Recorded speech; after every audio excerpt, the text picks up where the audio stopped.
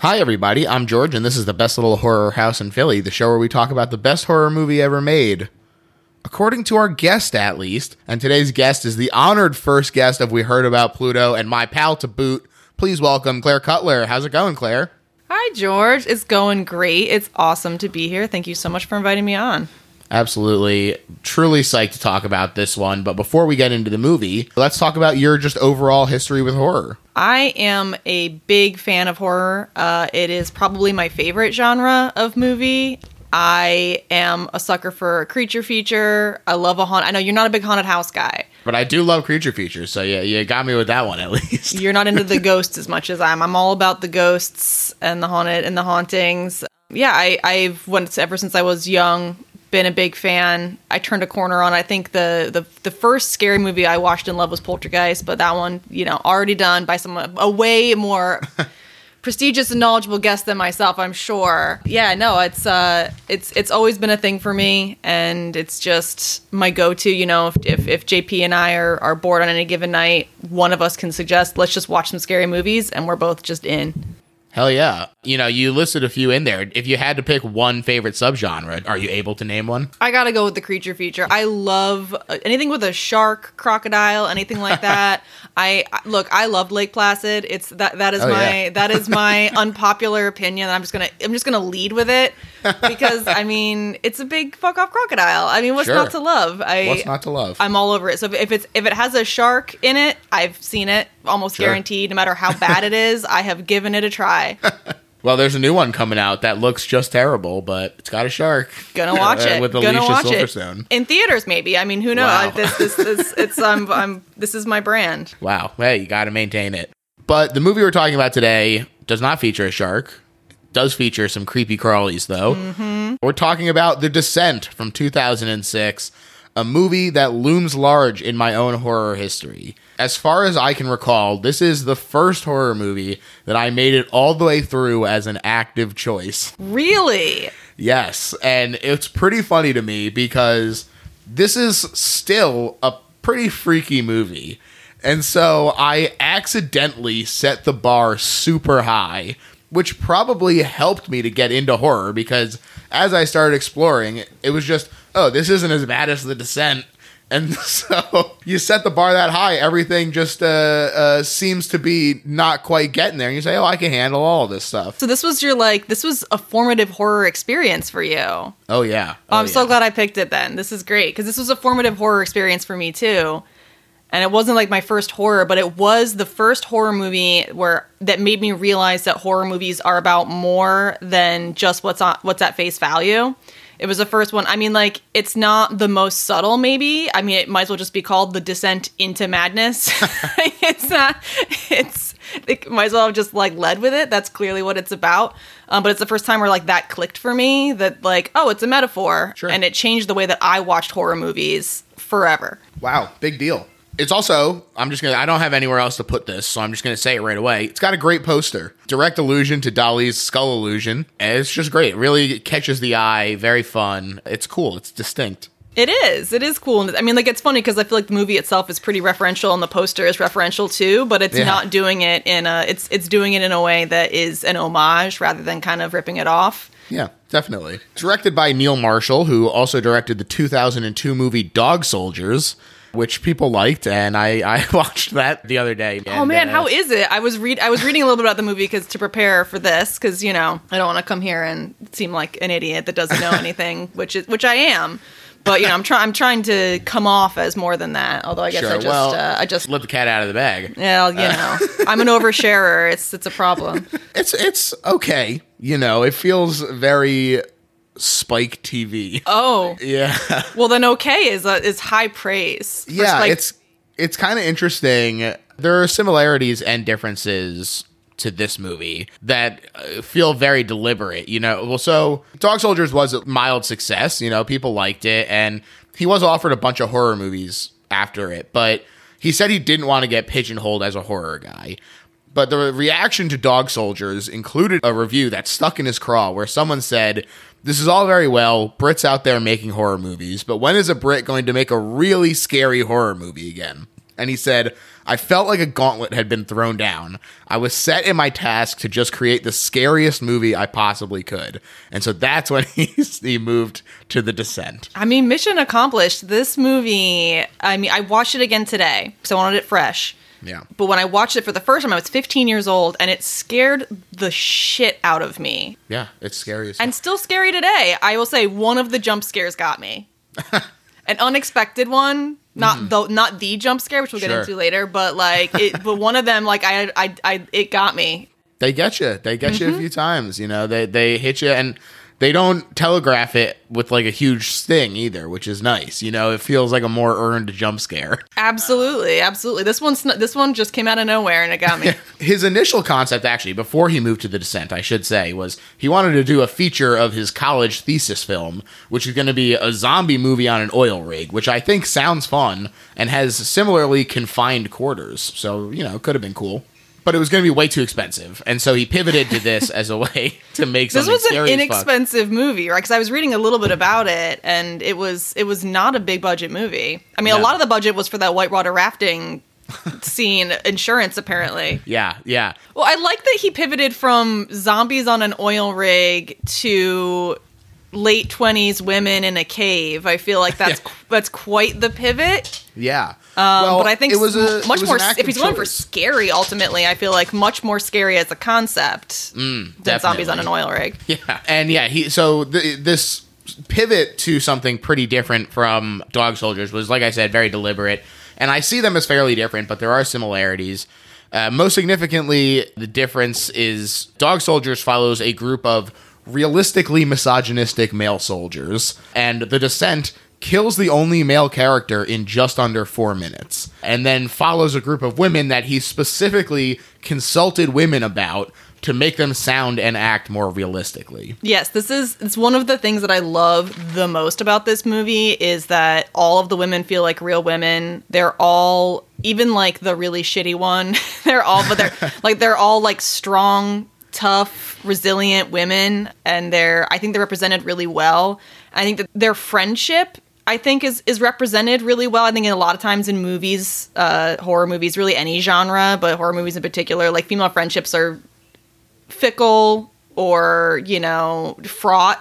Mm-hmm. And of course there is a very fraught relationship in this movie between two of the characters, but for the most part, I feel like there's a lot of not. Yes, for real. But there's a lot of like not leaving each other behind, and I feel like the relationships feel very real in a way that I think is good work and progressive for its time, especially. Yeah, and I found this quote as well where he talks about how one of these women who he consulted was actually Emma Cleesby from Dog Soldiers, who told him, "Women say what they feel, not what they think primarily. Not as a rule, but think of it from that point of view. Feeling versus just thinking." And he said, "I thought, that's really interesting." She also felt, this is still part of the quote, though he didn't consciously intend this, that the journey through the cave is representative of a female body, and each of the chambers is a different part. The stomach chamber, the lung chamber, and then the menstrual chamber with the blood. And you have all these white guys crawling around inside this body. And so he said, I didn't intend that, but that's interesting. How can we explore this and further develop this as a concept? Okay. See, I got the menstrual thing, and there is the birth canal thing in particular with all the squeezing through tight spaces. Yeah. But I did not get the white men crawling through the body metaphor. You're saying he didn't intend that? Right, not at first. But then when he started talking to people about making sure that the script was up to snuff, they were like, "Hey, I've discovered this metaphor in here," and he was like, "Oh yes, of course, the metaphor that was in there all along." That's the only thing you do when somebody reads something into either it's brilliant, it's genius. You say, "Yes, I meant to do that." As a filmmaker, I feel like that's 101. Smart. It's really smart. You gotta. The white guys in question are the Crawlers, they're called, and the credits and everything. Highly reminiscent of H.G. Wells' Morlocks from The Time Machine. And they're cave people who never left the caves, and they evolved to that environment complete with family units. You know, it's feral, but it's also human, which he said makes it even scarier. And this was a deliberate choice as the creature makeup was developed. They said, no, it has to be still recognizable as human, which I think is a great decision. Yeah, I think that lends... I mean, I love that it's practical effects, too, and that it's just guys in costumes and makeup, and they're so scary. They are, to this day, so scary. It was just well done, the way that he shot them to give them that kind of staccato movement, but they are still humanoid. Yeah. I think that also, like, in terms of the metaphor, staying in the dark too long, what does that do? Like, were these once humans that became these monsters because they were in the dark too long? Sure. What kind of monsters do we become if we're left in the dark too long? And I think that there's something to be said about that being part of the metaphor. Absolutely. Our non-creature cast is a 6-woman ensemble. We have Shauna McDonald as Sarah, Natalie Mendoza as Juno, Alex Reed as Beth, Saskia Mulder as Rebecca, Mayanna Burring as Sam, and Nora Jane Noon as Holly. And they all feel developed in a way that they're distinct characters, which is not easy, especially for what is ostensibly a slasher by the end, or like you said, a creature feature where people are getting picked off. For us to actually care about each of these characters, all 6 of them, as we go through these caves, really a remarkable achievement. In a 90-minute movie, yeah. They filmed on 21 different cave sets. They built these sets because filming in real caves would have been insanely expensive and dangerous. So, makes sense. But it does, I think, look great, these built sets, especially enhanced by the cool use of color in the movie. You know, you get these white beams of light, but they're accented by really cool reds and greens as they start breaking out the glow sticks and flares as well. Creates this very alien feeling down there in the caves, these huge vaulted chambers and stalactites hanging down like the teeth and everything. It's just really cool looking. Yeah, it's absolutely... They really create an uncomfortable feeling in the audience. Like you feel uncomfortable, you feel the claustrophobia of these caves, you feel you feel trapped watching it. They really evoke that. I think that they did a fantastic job with it. And yeah, the reds and greens and the green of the night vision on the camera too, that they use pretty heavily is another cool use of those greens that they have in the glow sticks. Kind of reminds me of the very ending of Wreck, you know, when you get the one little glimpse through it, and it works. It does. It has a budget, like you said, it wasn't a huge budget, £3.5 million, which, accounting for both conversion and inflation, is just about $7.6 million today was the budget. And it made $57 million, which is $81.4 million today. So just under 11 times its budget as a return. That's awesome. I did not realize it was that successful. I know that, you know, I watched it the year it came out. I didn't watch it in theaters though. And I feel like... I do feel like it did like pop up in an era where we weren't, like the early aughts is not a great... That like 2010 is not a fantastic era for horror necessarily. There were some good ones in there, but I feel like the ones that were commercial successes were hit and miss. Sure. Especially, you know, a lot of them were kind of more studio endeavors as opposed to something like this, which definitely feels... You know, it is low budget and you can feel it, I think. It doesn't feel like this huge extravagant movie. It feels tight and confined and lean, which is to its benefit. 100%. As far as the reception to the movie beyond the financial success, I thought that I was reading the New York Times review that came out then, and they editorialized in the ratings thing that said, the film's extreme gore seems a nibble away from an NC-17 when they said that it's rated R. So they're like, it's really rated R, which is funny, but also... kind of true, you know. There's some intense gore in this movie. I mean, it doesn't shy away from it. Yeah, but it's not gratuitous. I feel the amount of gore, like it's not torture porn. Again, it's trying to make you uncomfortable, not disgusted. Sure, I think also it's partially just because it is used so. Feels like weird to say tastefully, but it's, you know, it is though. Yeah, it's not throughout the entire movie, which means that. It's kind of a less is more thing where, you know, in a movie where that's the whole movie, it has to keep building and building and building. But here you get just a little bit of gore and it works really well because it comes out of nowhere and it is a surprise. So these scenes really pack a punch, even though they are minimal. Yeah, I mean, it's really just adds the gore feels real. This is what would happen. Like she fell down, broke her leg, bones poking out.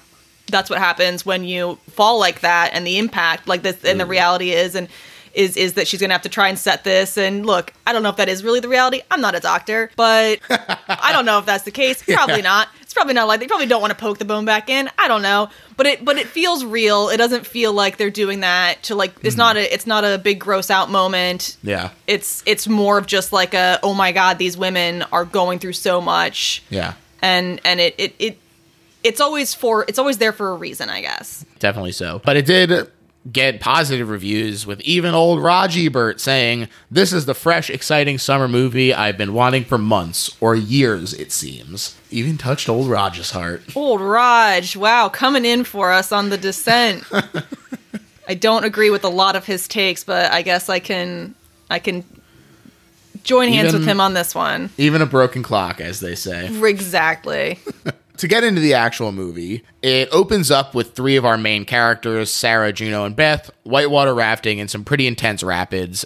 Two things that I want to point out. First, I think it's cool that right away they use sound to kind of reaffirm and then subvert typical horror gender norms. You know, you hear women screaming right at the top.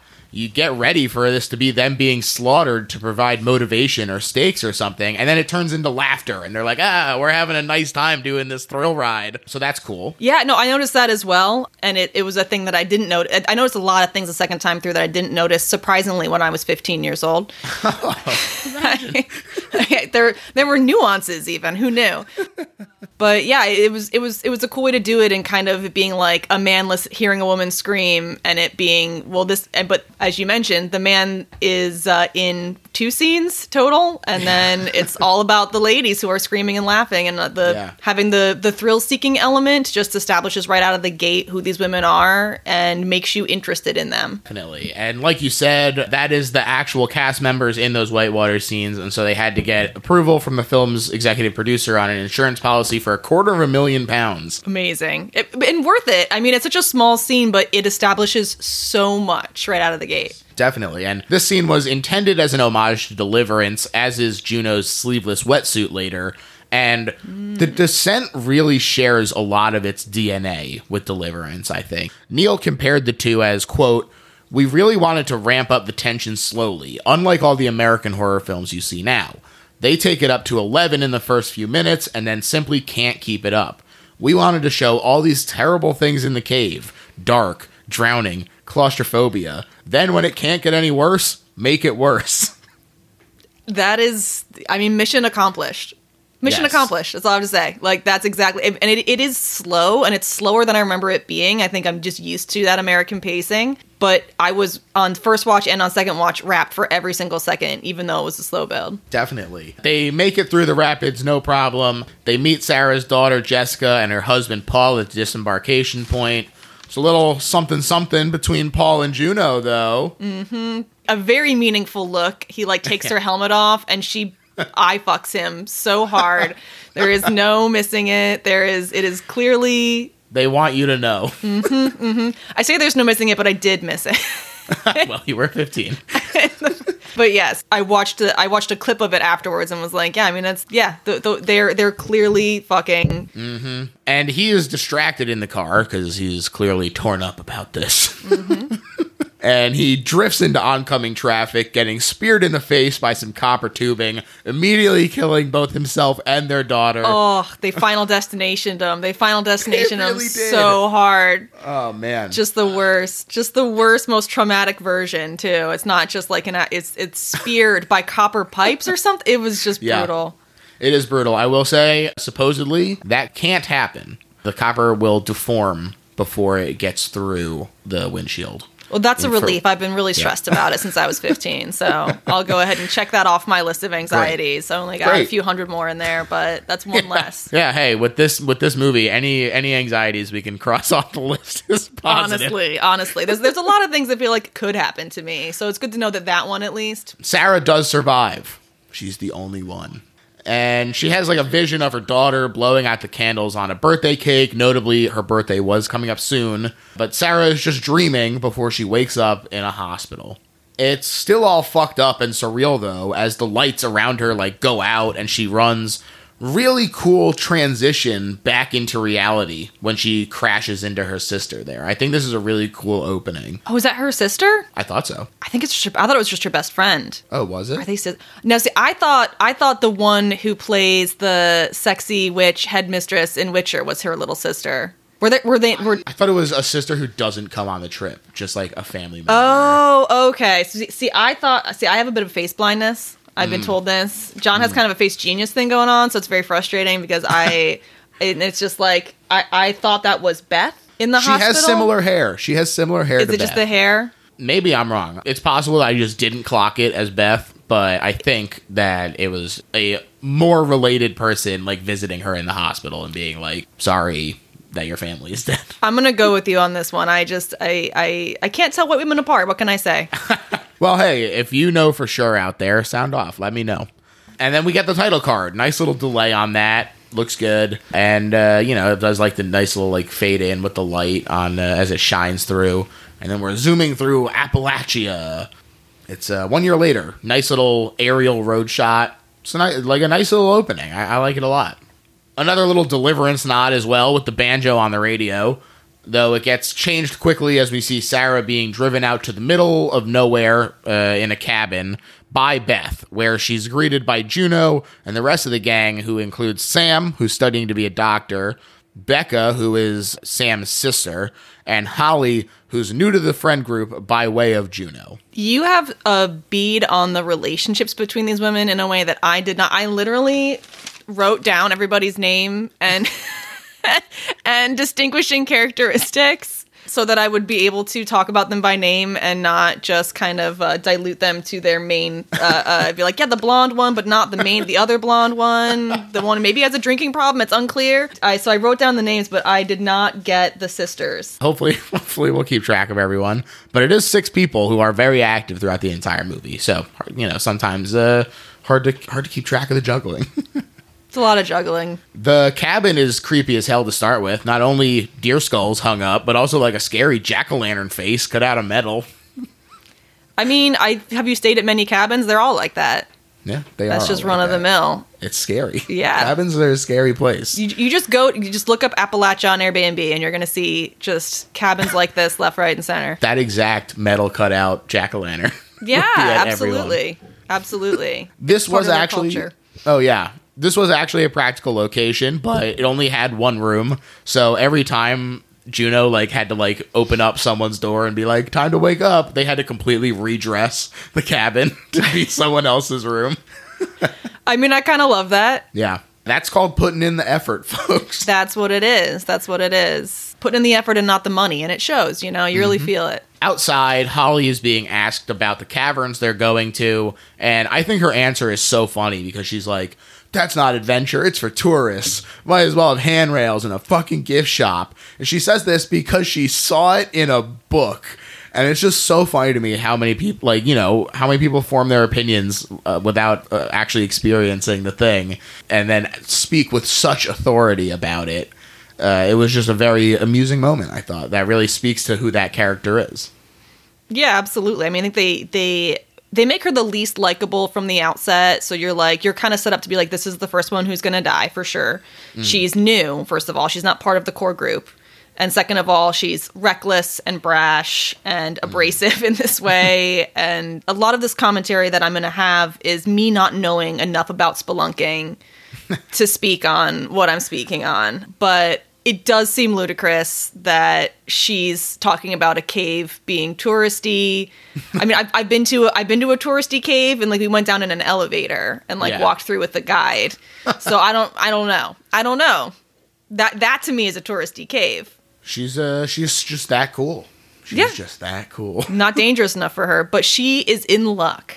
Yeah, she sure is. Sarah is still having nightmares about the accident and dreams about her own head getting speared before jolting awake.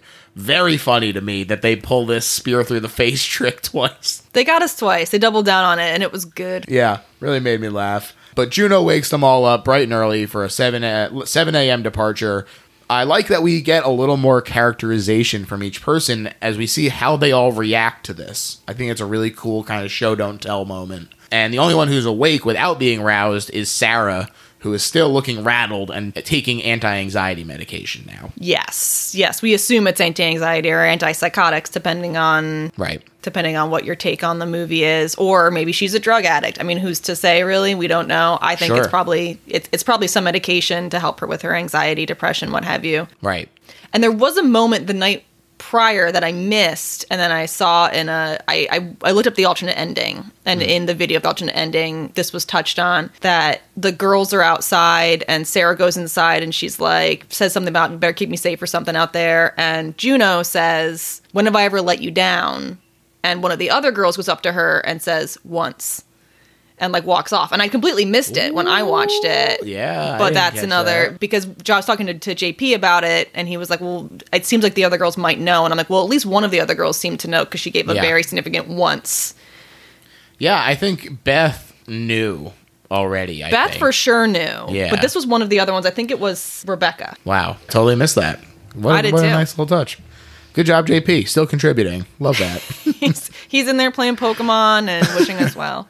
Sarah puts on a brave face, though, as she goes on to face the world, and they all take a group photo, which fades to black and white. Cool looking transition, but also kind of funny that it like becomes a true crime photo right there. I mean, it is such a dated technique, really, but I loved it still. It was funny, yeah, I liked it still too.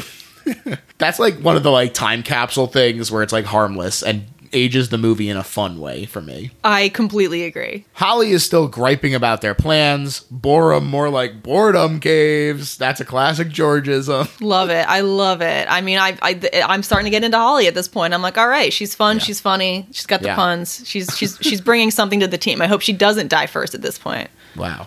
That's how you know. That's all it takes. You gotta get some good puns in there, and you're good to go with the group. But Sarah's playing fast and loose with driving safety on the dirt roads. Really, really, just the first indication we have that she is a little unhinged and not okay reckless to be going on this trip right now. I mean, it's also, I think, the 1-year anniversary of the death of her husband and daughter, and this is it's an insane, wild choice to be like, well, this is my time to come back out and go spelunking. I would love to be underground on this really traumatic anniversary that happened only 1 year ago. Perfect. But, more power to her. And so she is wanting to go off-roading. Yeah, and she does it. And does. Yeah. When they arrive at their destination, Juno deliberately stashes the Caver's Guide to Borum Caves in the glove box and leads them on a trek to the mouth of the cave. A beautiful, beautiful countryside besides the massacred deer. But, besides that, lovely countryside that they were in. You say mouth of the cave. It is a sandworm-style hole in the ground.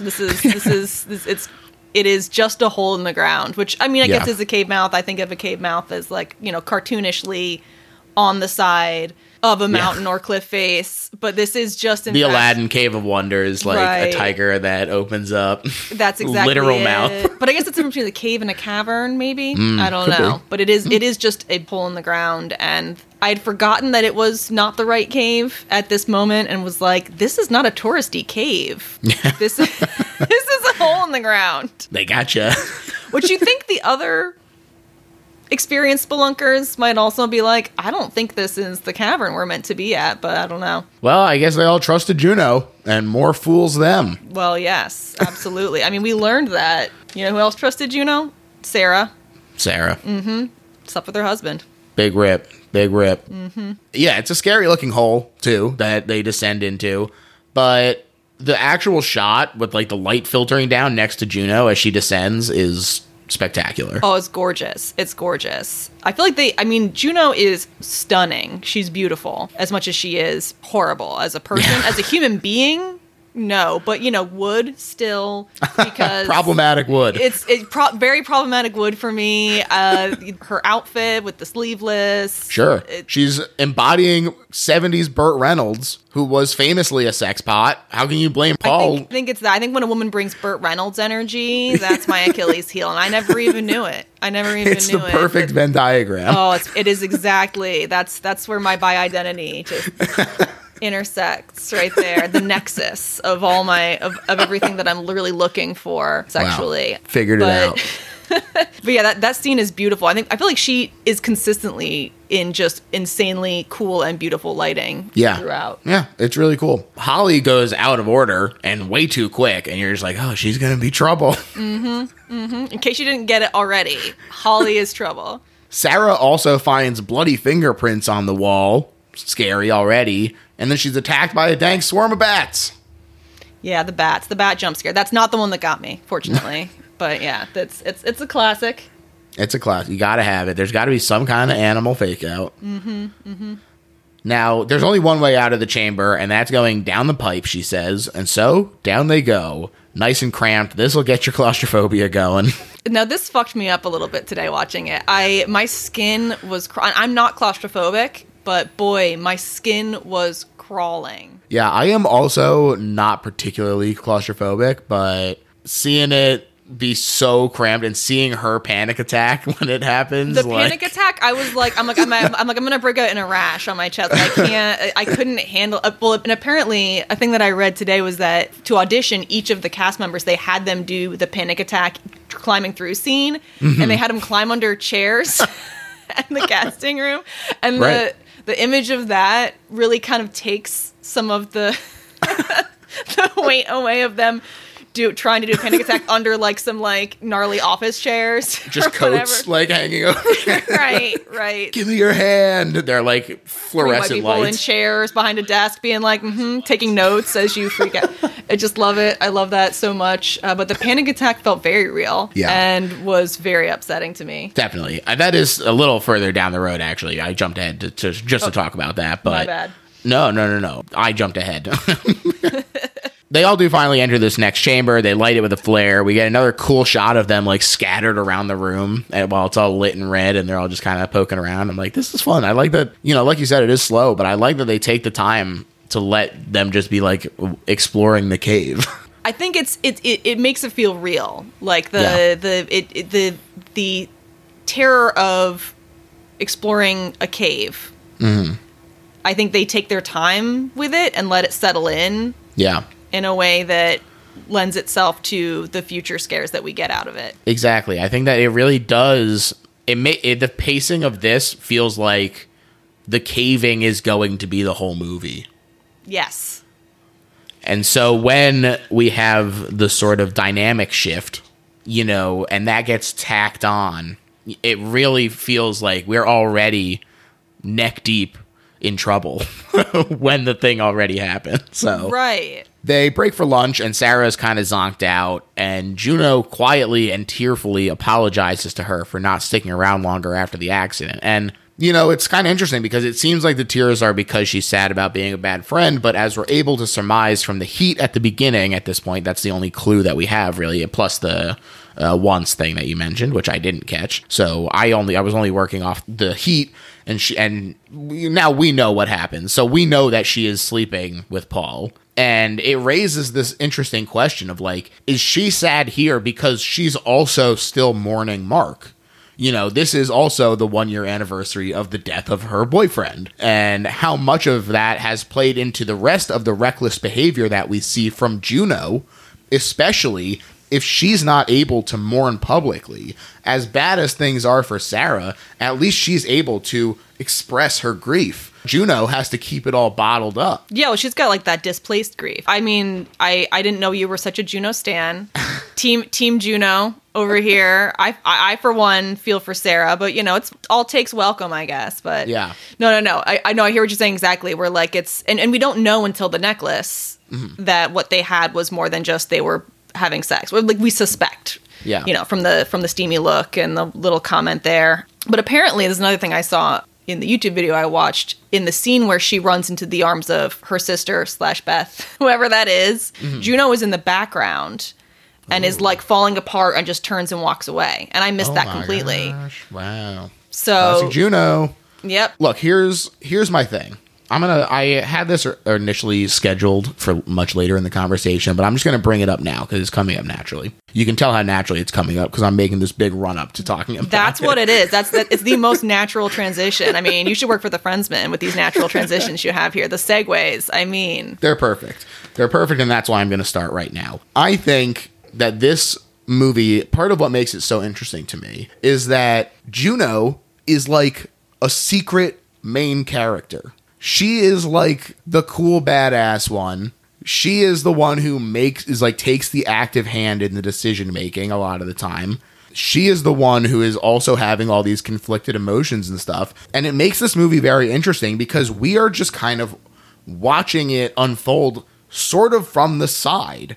You know, it feels like if we're watching Rosencrantz and Guildenstern are dead, if Hamlet was fucking Guildenstern's husband and then they went caving. Yes, I love that. But yes, I remember the first time I watched it not liking Juno's character and being very like, don't love Juno. And this one, I loved her. Like she's awful, and I get that, but she's also like there's a great character, and there's a lot to admire about her. And not to jump too far ahead, but there's a scene where she's with two of the other girls, and they're like, we got to get out. We found a way out, and Juno's like, fuck no, I'm not leaving without Sarah. Mm-hmm. And she also almost dies trying to keep the monsters off of the corpse of let me look at my notes here, Holly. Yes. Mm-hmm. Yeah. And so she really does protect her friends, and there's something really admirable about her that I was just so latched on to what a shitty friend she was in terms of what she did.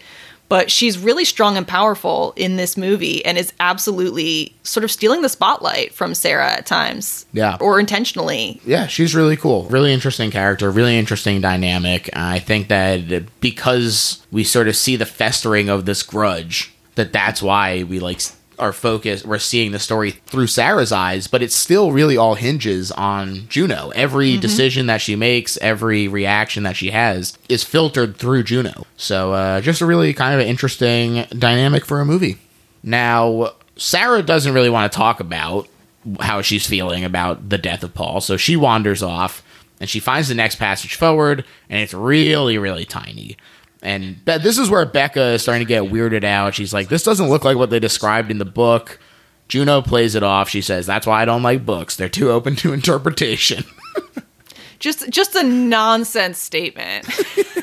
It's like, what does that I was mean? so confused because I did not remember that they were in the wrong cave. And I'm like, I rewound it to watch it again and was like, was there some hidden meaning there? I don't know what that means. Well, Holly crawls through first and the rest follow suit. But this is where Sarah gets stuck and she has this panic attack. Beth is the one who goes back for her and helps her steady.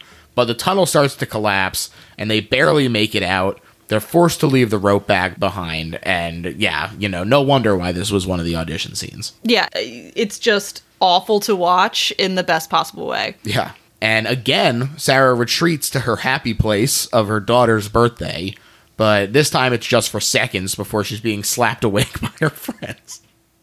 They made it! And there should be 2 other ways in and out of this cave system, right, Juno? Right, Juno? And they're coming for us. They're gonna find us because you called the flight plan in, right, Juno? Yeah. I can't remember what it is, but they alerted the authorities they were going to be here. So if they don't return by this time, they will come looking for them. And I'm sure they did and spent a long time searching that other cave. But yeah, no, right, Juno? Right, Juno? We got this. It's going to be fine. Juno tries to squirm and she says, Holly is right that's a tourist trap. We've always said if there's no risk, there's no point. This is brand new and I wanted us all to discover it. But the long and the short of it is that they're not in Borum Caverns at all. And any search and rescue efforts based on their flight plan are bunk. So there's no real choice but to move forward, although something seems fishy as the flashlight pans over the caves with something there in one moment and gone the next. We don't get a good look at it, though. Just a nice little hint of the crawlers in there. It's probably just more bats. Not to worry. Oh, yeah. Sure. Not to worry. Just bats. More bat jump scares. Yeah, they went for it twice. Just like with the spear. Like with the pipes, man. Going for 2 on every one. And push on they do, finding a gap across what is effectively a pit of death. It really is. It's very scary. And they need someone to get across and set up a pulley system to get the rest of them across. But they need the other rope bag for her to do it safely and set it up, which is in the collapsed tunnel. But don't worry, they have carabiners. That'll do it. Becca, look, as great as Juno is, and as strong and cool and impressive, Becca, she's not so shabby herself. She makes a Herculean effort here.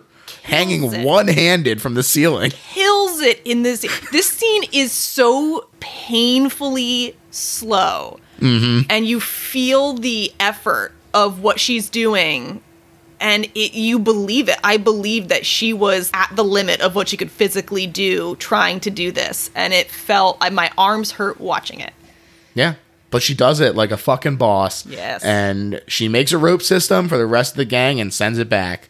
Juno is the last one to go, and she has to climb like Becca did to collect the supplies behind them. And she kisses the necklace for luck, not for the first time. That luck doesn't hold, though. And Juno drops with the rope a little bit, slicing Becca's hand and her hitting the wall real hard. And she does make it up the rest of the way, but Rebecca is in rough shape, this is a big fear of mine, is getting this like rope burn, slice in the hand kind of thing. Why is it so horrible? It was just, that was like one of the few scenes where I did like look away when it was just like gushing blood out of her. I just, for some reason, it was just nauseating to me. It was crazy. Yeah. They also discussed that one of the things in the ceiling was already there and was at least 100 years old. Plus, if someone had already been down here and made it out, why wouldn't the system already be named? Woo. They also find cave paintings that indicate there might be a second way out, just in time for us as an audience to see something growl and drool from the shadows, Like I said, a really interesting way to keep tension while still giving us progress. As one of these problems is starting to get a little bit of hope, this is when the other one starts to develop. Quite naturally, it feels like. They find a bunch of paths forward, and Juno uses Holly's lighter to test for wind. But Holly rushes forward again when they find the one. Oh, Holly. It's classic Holly. Thinks she sees daylight. It's actually just phosphorus in the rocks. But she continues to run forward right before slipping into what can only be described as a cave butthole. It can only be described that way. She goes right in the cave butthole. Jesus Christ. I think it's the only predictable death in the whole movie, is that Holly's going to rush in and be reckless and die. Yeah. I think looking at these girls at the beginning of the movie, you can kind of tell that that's how she's going to go and that she's going to go first. And it gets less predictable from there, but this was always how Holly was going to go, right in the cave butthole. Yeah, well, it's funny to me too that they like really kind of drag it out, because ultimately this fall is what kills her, but she has to linger a little bit. She drops, she survives, she gets a compound fracture in her leg, like you alluded to earlier. Seems like a really bad thing to have in a tight cave, especially one that is damp and full of bacteria. I did look it up. Really bad idea for her to push that bone back in. There's a reason she's a med student and not a doctor, George. Okay, exactly. She's doing her best. Nobody else was stepping up. She was not in the ICU. Clearly, right. Hasn't done that rotation. You would think a first aid kit would be packed in the spelunking. We have one packed when I go canoeing, but spelunking, who needs it? I don't know. Yeah, well, at some point it feels like a first aid kit could only do so much anyway. Well, that's true, but it was probably in the rope bag. Now that I think about it. Also, that who even knows? But they set it with one of the picks, and they also set, while they're setting it, Sarah explores a little bit. She finds a miner's helmet, and then more importantly, straight up sees one of our little goblinoid friends, who finally notices her, and in what is maybe the funniest moment of the entire movie for me, does a incredibly graceful backwards leap. It does do kind of a cool backflip. It's beautiful. He does this incredible motion, and she tells Juno, who dismisses it. This is where sort of that friend dynamic comes into play again, where it's like, oh, she refuses to believe that she could have seen something here, so even if she is putting on the pretense of being a good friend, she's also not hearing her. It's just a really interesting relationship, and develop. Gaslighting. There's some gaslighting. Complicated. Mm-hmm. It's not just one dimension here. She describes it as a man, though, which, that feels generous. I don't know what is wrong with her. Maybe she didn't bring her glasses. I don't know what's going on, but she really feels like this guy can help her and help them. And I just feel like she got a good long look at what is clearly a goblin. A fucking cave goblin. And she's like, that goblin could help us out, guys. Trust, I found salvation. She's not worried. She's excited that they have company down here of this nice white naked gentleman with the weird eyes. Would not have been my first words to describe him. But They all kind of go, well, we can't go looking for that guy, even if he exists, because we need to just focus on getting Holly out of here. And they use the lighter again to navigate. Now, the problem is that they emerge with this lighter into a bone pit, littered with hundreds of animal remnants. This night vision shot from Holly's camera that they used to see is actually a miniature, which I thought was cool. Oh, that's cool. And there's no more wind, so they don't know which tunnel to follow. And as this panic dawns on them, it's compounded with their first encounter with the Goblin Man, drawn to Sarah's screams and seen looming behind Beth in what is a very, very famous shot in this movie. Very fun, very silly looking. I love it. It's a really fun moment. It's a great moment. It's iconic for a reason. It's fantastic. It scared the bejesus out of me the first time I saw it. This time I really knew it was coming. It did not scare me, but it was exciting to see again anyway. Definitely. And this is their actual first glimpse of the Goblin, in real life too. They kept the performer separate from the rest of the cast until that moment, turning off the lights to bring him in and everything, and it works because the panic feels real as it scampers up the ceiling. It really does. And I don't know, the pacing is exhausting because it is so slow, and then it is just boom, and it hits frantic. You, and so much happens so quickly. It's like I get like whiplash watching it. It was great. Yeah. Holly, already in agony from her leg, gets her throat chomped as well and is bleeding out, still alive. Okay, there is some lingerers. These women are very strong and very tough, which is marked by the fact that they do not know when the fuck to die. The things that happen to them that they live through for these moments it's absolutely preposterous. But yes, we have Holly and her eye with her throat ripped out, laying on the ground. Her eye dilates. Yeah, when Juno not jumps on dead. her and puts the flashlight on, and I'm like, that bitch is still alive. Oh my god. Juno does try and drag her away, and I really love sort of that feralness of the Goblin. He comes out and he like smacks into Juno and tries to pull Holly the other way to like try and protect its food, you know? Feels very much like an animal movement that he does here. Very animal. And also I think a great scene for Juno, who she deceived them all into going into a dangerous cave system, including her traumatized, grieving friend on the anniversary of her trauma is like, you know what would be fun is if I trick her into going into a very dangerous cave system. I'll name it after you, ? Maybe.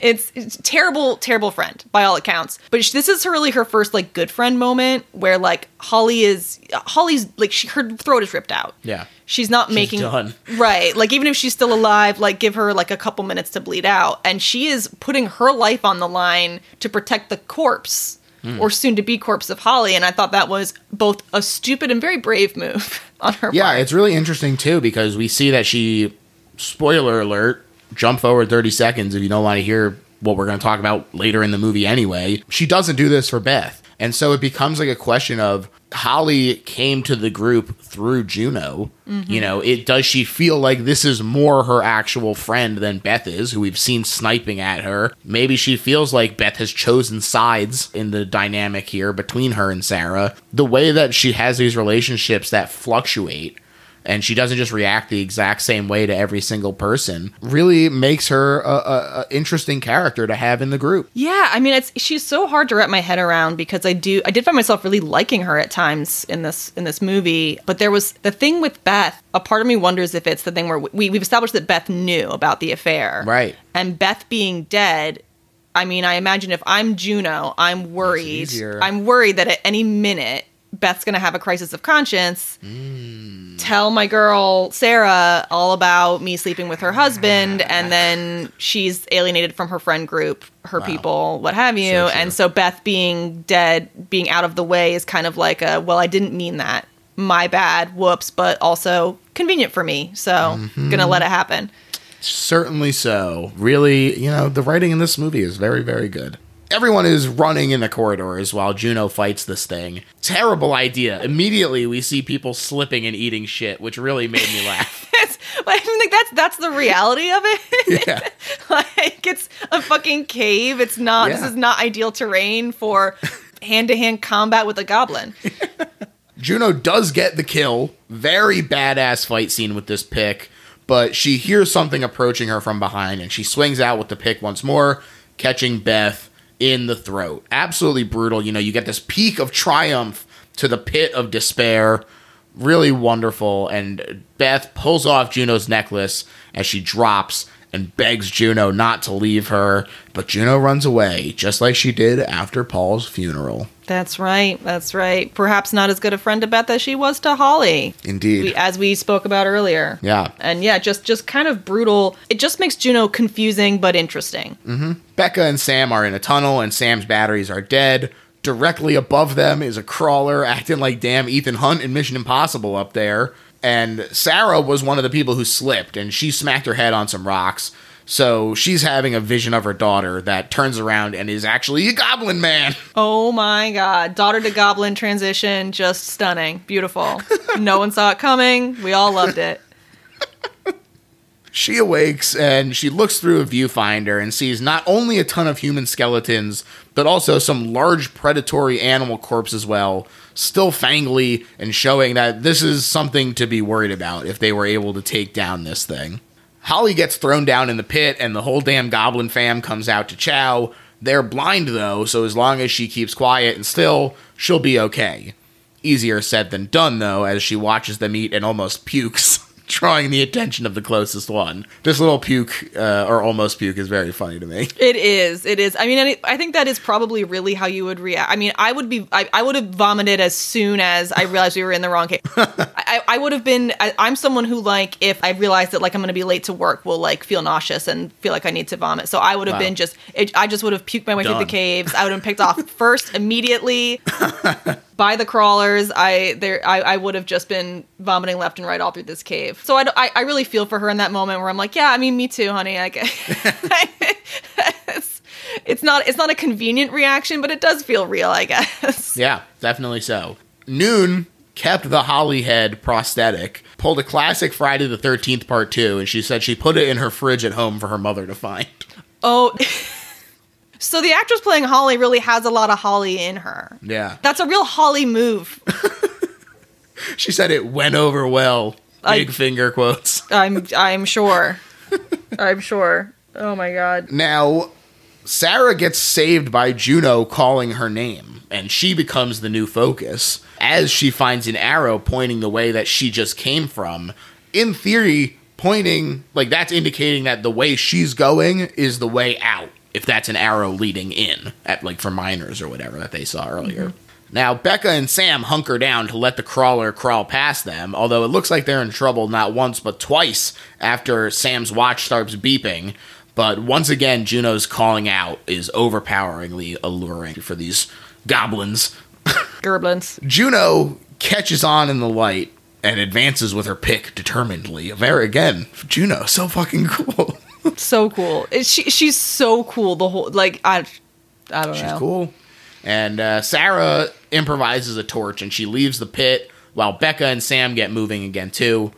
One drops down and separates them though until Juno emerges and saves Becca. Again, very badass and she's just the main character. She's secretly the main character of this movie. She's got big like Ripley energy. Like she just doesn't give a fuck and she's gonna take them all down one by one. She's got a bone to pick with them. She's taken them out to protect her friends, but also because fuck them. Yeah, exactly. Juno says she's not leaving without Sarah, but Sarah is currently discovering Beth, who warns her to stay away from Juno and gives her the necklace, saying it was a gift from Paul, which makes her very sad, and also separately confirms that Juno left Beth here to die alone. Just the most untimely reveal of your life. I mean, I realize, like, I just feel like what Beth says is find your own way out. Don't trust Juno. Look, she was sleeping with your husband. And I feel like the idea that a friend sleeping with your husband means that she's not a capable spelunker that will get you out alive. I mean, she did kill her. But it was by accident, but she did leave her, you know, I don't know. It's complicated. She did leave her. So I guess that's really more where the don't trust her part comes in, is it's like she's going to don't trust her to have your back, I guess. Right. I guess that was more about the leaving her for dead in the cave than about the husband, the sleeping with. You can just go ahead and cut that out. I guess that's not a very astute observation on my part, but yeah, no, I mean, I think it's just one of those things where it feels a little silly almost that she's telling her this at this moment, but it's her last chance to tell her, I guess. And so she wants her to know. Get it off her chest. Right. But it's very inopportune timing. Yeah. And she also asks Sarah to please kill her. And Sarah extremely reluctantly complies with a rock. Oh, just awful. Just awful to watch this happen. Brutal. She's also promptly attacked by a crawler who she dispatches in a furious righteousness. And the lady goblin finds this body and reacts sadly. Who knows what kind of civilization they got down there. But yes, they introduced the lady goblin. Yeah. And she hisses at Sarah, who flees and immediately plummets into a blood pool. The blood pool. So unnecessary, so ridiculous, so amazing. Counterpoint, very necessary. I mean, it is great. I'm so glad it's here. Why is it here in terms of what these goblins are doing with the blood pool? Why is the blood all in the one? I don't know. I don't even care. It's that good. They've just all seen Apocalypse Now, and they all want to do the Colonel Kurtz thing. Yes, they were like, "What if Apocalypse Now, but also Carrie?" And it's all a menstrual metaphor apparently. So right, and she's attacked by the crawler again, barely holding her off until she can grab an antler and stab it in the eye. And like you said, she looks extremely Carrie-esque here, reaching for the torch, but she has to freeze when another emerges and stands directly on her, dripping bile. Just gratuitous in the best way. The bile was so it felt like it didn't even feel like bile. It felt like gobs of snot. Like it was like globs of stuff was hitting her face, and it was repulsive. It was one of my least favorite parts. I mean, that's goblins, baby. Obviously, great, love it, glad that it happened. But in terms of looking at it, it was my eyes went to hell. Classic goblin move. It steps off, it gives her time to grab a bone and bludgeon it, and she stands there looking very cool and screaming, ah! Yes, bad tactically, but very cool for the moment. Yes. I also thought it was really interesting that there's a cool cut here where her screaming, when it cuts to the next group of Sam and Becca, they are hearing the screaming of the goblins. So there's a cool match cut there that I like a lot. Oh, I thought they were hearing her scream. Well, it sounds more like theirs too. I think that's why they say oh, she's fucked. Let's get out of here. They heard the scream, and then she started laughing. It turns out she was just whitewater rafting. Exactly. It was a misdirect once again. Wow, they're hitting everything twice. Mm-hmm. Every single thing happens. You love a callback. Yes, exactly. And Sam says, fuck Sarah, Juno, let's go. They're swarmed by crawlers. A really cool shot that rotates. It was just really fun. That was a great scene. But she doesn't have enough rope. And also there's a damn crawler waiting for her there up top. I have such love for Sam, and she's clearly representing innocence, right? And Sarah feels very protective of her, and she's this med student with her whole life ahead of her. You just want her to make it out, and it... Not gonna happen. She doesn't. Spoiler alert, she does not. No, she doesn't. It rips her throat out, but she does manage to grab it and take it with her with a knife. That's fun. Or does she? Wow, very good point. Or does she? Unfortunately, Becca is grabbed from behind and disemboweled, so Juno takes the blind leap into the water, and turns out, no, she didn't. Because there's the guy. Sorry. Look, it's great. It's wonderful. She falls down there. There's so much lingering. There's so much lingering. No, nothing and no one can die in this movie. Right. Really fun shot with this underwater kill as she has to fight this guy once more. And then also the vertical shot as she climbs across, I thought was a really nice one as well. And she's about to fall in when who should emerge to grab her and pull her into a little opening. But Sarah, wow. Here to save her, thank God. Thank God. And Juno lies to Sarah about seeing Beth die. And she just grimly says, come on. That was a lie by omission. She's like, you saw her die? And she was like, yes. No, it's just a lie. She didn't see her die. Oh yeah, she. I was thinking she left her for dead at that point because she thought she was dead. But no, she straight up was asking for help, and Juno rolled out. Yeah, she was like, no, I'm done. Goodbye. Yep.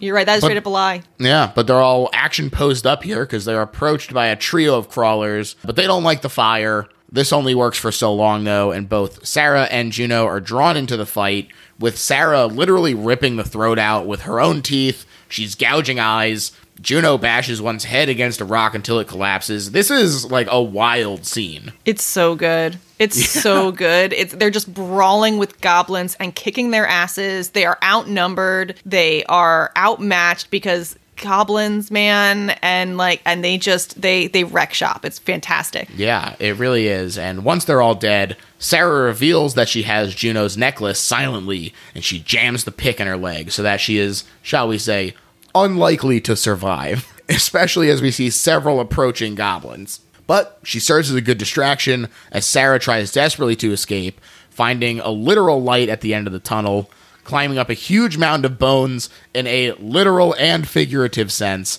to get that sweet, sweet freedom. Now, her hand bursts out, and she emerges like it's the Evil Dead, pulling herself into that delicious mountain air, running the fuck to the car, peeling out. She gets the hell out of Dodge, and when she's sufficiently far away, she pulls over and weeps these big, racking sobs. But she's pulled out of it by a honking big rig, and she pukes out the window in shock, and when she sits back up, a fucked up Juno ghost is there. Ah! Ghost of Juno. Really fun little Juno ghost there. I like that a lot. It's a fun little, guilt thing. And this is the ending in the US version. This is where the movie closes. Now, she gets out, and Neil was fine with this change, and he said, quote, "To my mind, her escaping at the end is even more bleak than the original ending. After what's happened to her, and what could happen to her, surviving an incident where all her friends are killed, there could be blame laid upon her. She could end up in prison. Psychologically, she's screwed. All her family and friends are gone in the most horrendous fashion, some killed by her hand. It reminded me of the end of Texas Chainsaw Massacre. She survives, but she's clearly out of her mind with fear and madness. So I don't see it as being a happy ending at all, having her get out of the cave." And I want to get your thoughts on this, both his reaction to that change and the U.S. opening. But just to wrap it up real quick, I'll also discuss the last scene where Sarah wakes up and she finds herself back in the cave, but sees the happy birthday scene playing out in front of her. She's now fully deluded and descended into madness and staring at nothing as the sounds of the crawlers come closer from all around her. And that's the UK ending. Really great stuff as it fades to black and white crime photo once more. Oh man, so many thoughts. I did not know his reaction to that. I did not know what the reasoning was for the different endings. I had only seen the US ending, and it fell a little flat for me. And I did not know about the alternate ending until JP actually told me today. And I watched the alternate ending and was like, that's how it should have ended. It's so much better. His comments on it, I mean, it's his work. I respect his opinion on it, obviously. But I feel like it wasn't bleak enough. Like, that wasn't my complaint, is it was like, oh, it was too hopeful. Like, my issue was it didn't feel like it wrapped it up. It didn't come full circle for me. And the whole movie is about her descent into madness, her giving into psychosis. And at the end of the UK version, she had chosen dissociation as her coping strategy with everything that's happened to her and with what is an unbearable pain that she's carrying. She's just fully dissociated from reality, and that is her way of escaping, is by dissociating, because there is no real escape. She can't escape. Yeah. She can only dissociate. And I think that is so much more powerful and interesting of an ending than her having a literal escape. Right. And it is in a way more of a happy ending, because she'll be maybe reunited with her daughter in heaven, and she's only got to live with this for another few seconds. And just to make sure that I am clear about this for everyone out in the audience, he did prefer the UK ending, but the test audiences were like, wow, that's really sad that she just dies there in that cave. And so he was like, all right, what about this ending? And everyone was like, great, that's way better, way happier. And he was like, I don't agree, but okay. It's a horror movie, and they're I don't know who these test audiences were. They found the dumbest idiots they could and put them in a room, because it's a horror movie. If you're looking for a happy ending, find a different genre. Yeah, well, he specifically, in this same interview where he was talking about how he felt about the change, he said that he feels like in order for a horror movie to truly be great, you can't have a happy ending, because that light of hope makes it not as horrific. And so to close on that, he feels like is kind of refusing to commit, which I think they really commit in the UK ending. And it really, like you said, serves the movie very well. Yeah, it's just so much better. It's just so much better. I mean, he probably can't come out and say, I hate the American ending. Like, that would probably be, I don't know if that would be kosher for him to do. But yeah, I just feel like I wish I had watched the UK ending the first time through, because it made a movie that I already think is great, already in my top 10 favorite horror movies of all time, even better. Well, what another perfect segue. Here we go, one done by yourself. We have now reached the point of the episode, Claire, where we sum up why this is not just a good horror movie, but is in fact the best horror movie ever made. And I'm going to let you start. Oh man, this is okay. All right. I think that for its time especially, and no, it's not that old, but it was, it was 2005, I believe. Can almost vote. Yes. And okay, that messes me up now. I feel old. For its time, I feel like it subverted a lot of expectations of the genre. I feel like it was part of a suite of movies that came out in that era that kind of reinvigorated horror as a prominent genre, as a critically acclaimed genre. I feel like it did so many things well. I feel like the women were represented so well in it. It has everything you could want. It is fucking scary. And it is not just that it has scary monsters. The cave is scary. The claustrophobia is scary. It will viscerally make your skin crawl, which is a hard thing to do. And at the same time, you are so invested in every single one of these characters that when each one of them dies, it really is emotional. I feel like it makes you run the gamut of emotions that is the exact gamut that horror movies are meant to do. You feel invested, you feel scared, you feel uncomfortable, you feel sad, you feel hopeless. Like, all of those things are just captured so well in this movie, and it just does everything perfectly. Yeah, I totally agree. To me, this is the best horror movie for a couple reasons. I have 3 tiers of this movie being best horror movie ever made. First of all, it just looks fucking great. Lots of fun lighting. The sets are rad. The blood pit, the Carrie look while she's brawling. It's just fantastic. A lot of fun action, cool looking monsters. It just looks great. Second tier is it's just a really cool story. It's like a reverse Orpheus, where a dude went into hell to try and lead out the ghost of his wife, and here we have a lady trying to escape the ghost of her husband, so she flees into hell. It's a really cool kind of inversion of a classic story. But also, and most importantly, consider this as why it's the best horror movie ever made. It checks all 3 of the conflict boxes. You have man versus other, where you're dealing with the physical brutality of the crawlers hunting them. You have man versus self, exploring the darkness of the human psyche with Juno and Sarah. And you have man versus nature, fighting the unfeeling cruelty of nature with the simplicity of just being trapped in the cave. It gets you on every single level that humans can experience conflict.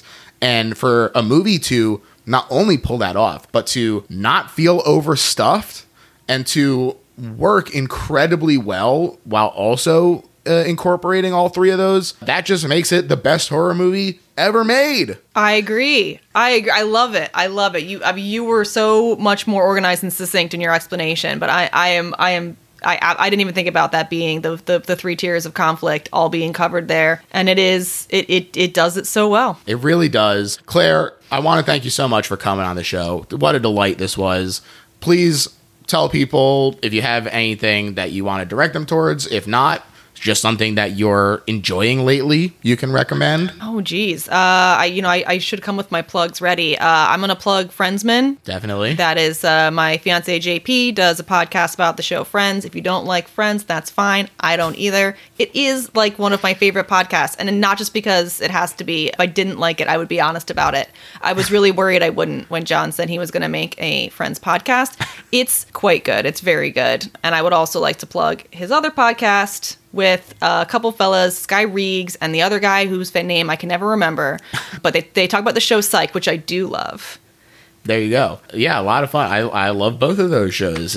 We Heard About Pluto is, of course, a wonderful show that I am one of. I didn't get the title in. That's my bad. That's my bad. No, hey, look, you set me up here to dunk it home. I think We Heard About Pluto is a lot of fun, and I love recording every week with Reegs and JP. It's great. It really is. But Friendsman is also really fun. I have been on that show as well. I am apparently one of the very few guests who does like Friends that has been on the show. I did love your episode. I love that you had the box. You have the random box set that you got as your main gift. That it cracked up at that story. I loved it. It was what a surprise. But they were right. Who knew? Parents, turns out they know you better than you know yourself. So, Number one Friends fan, George.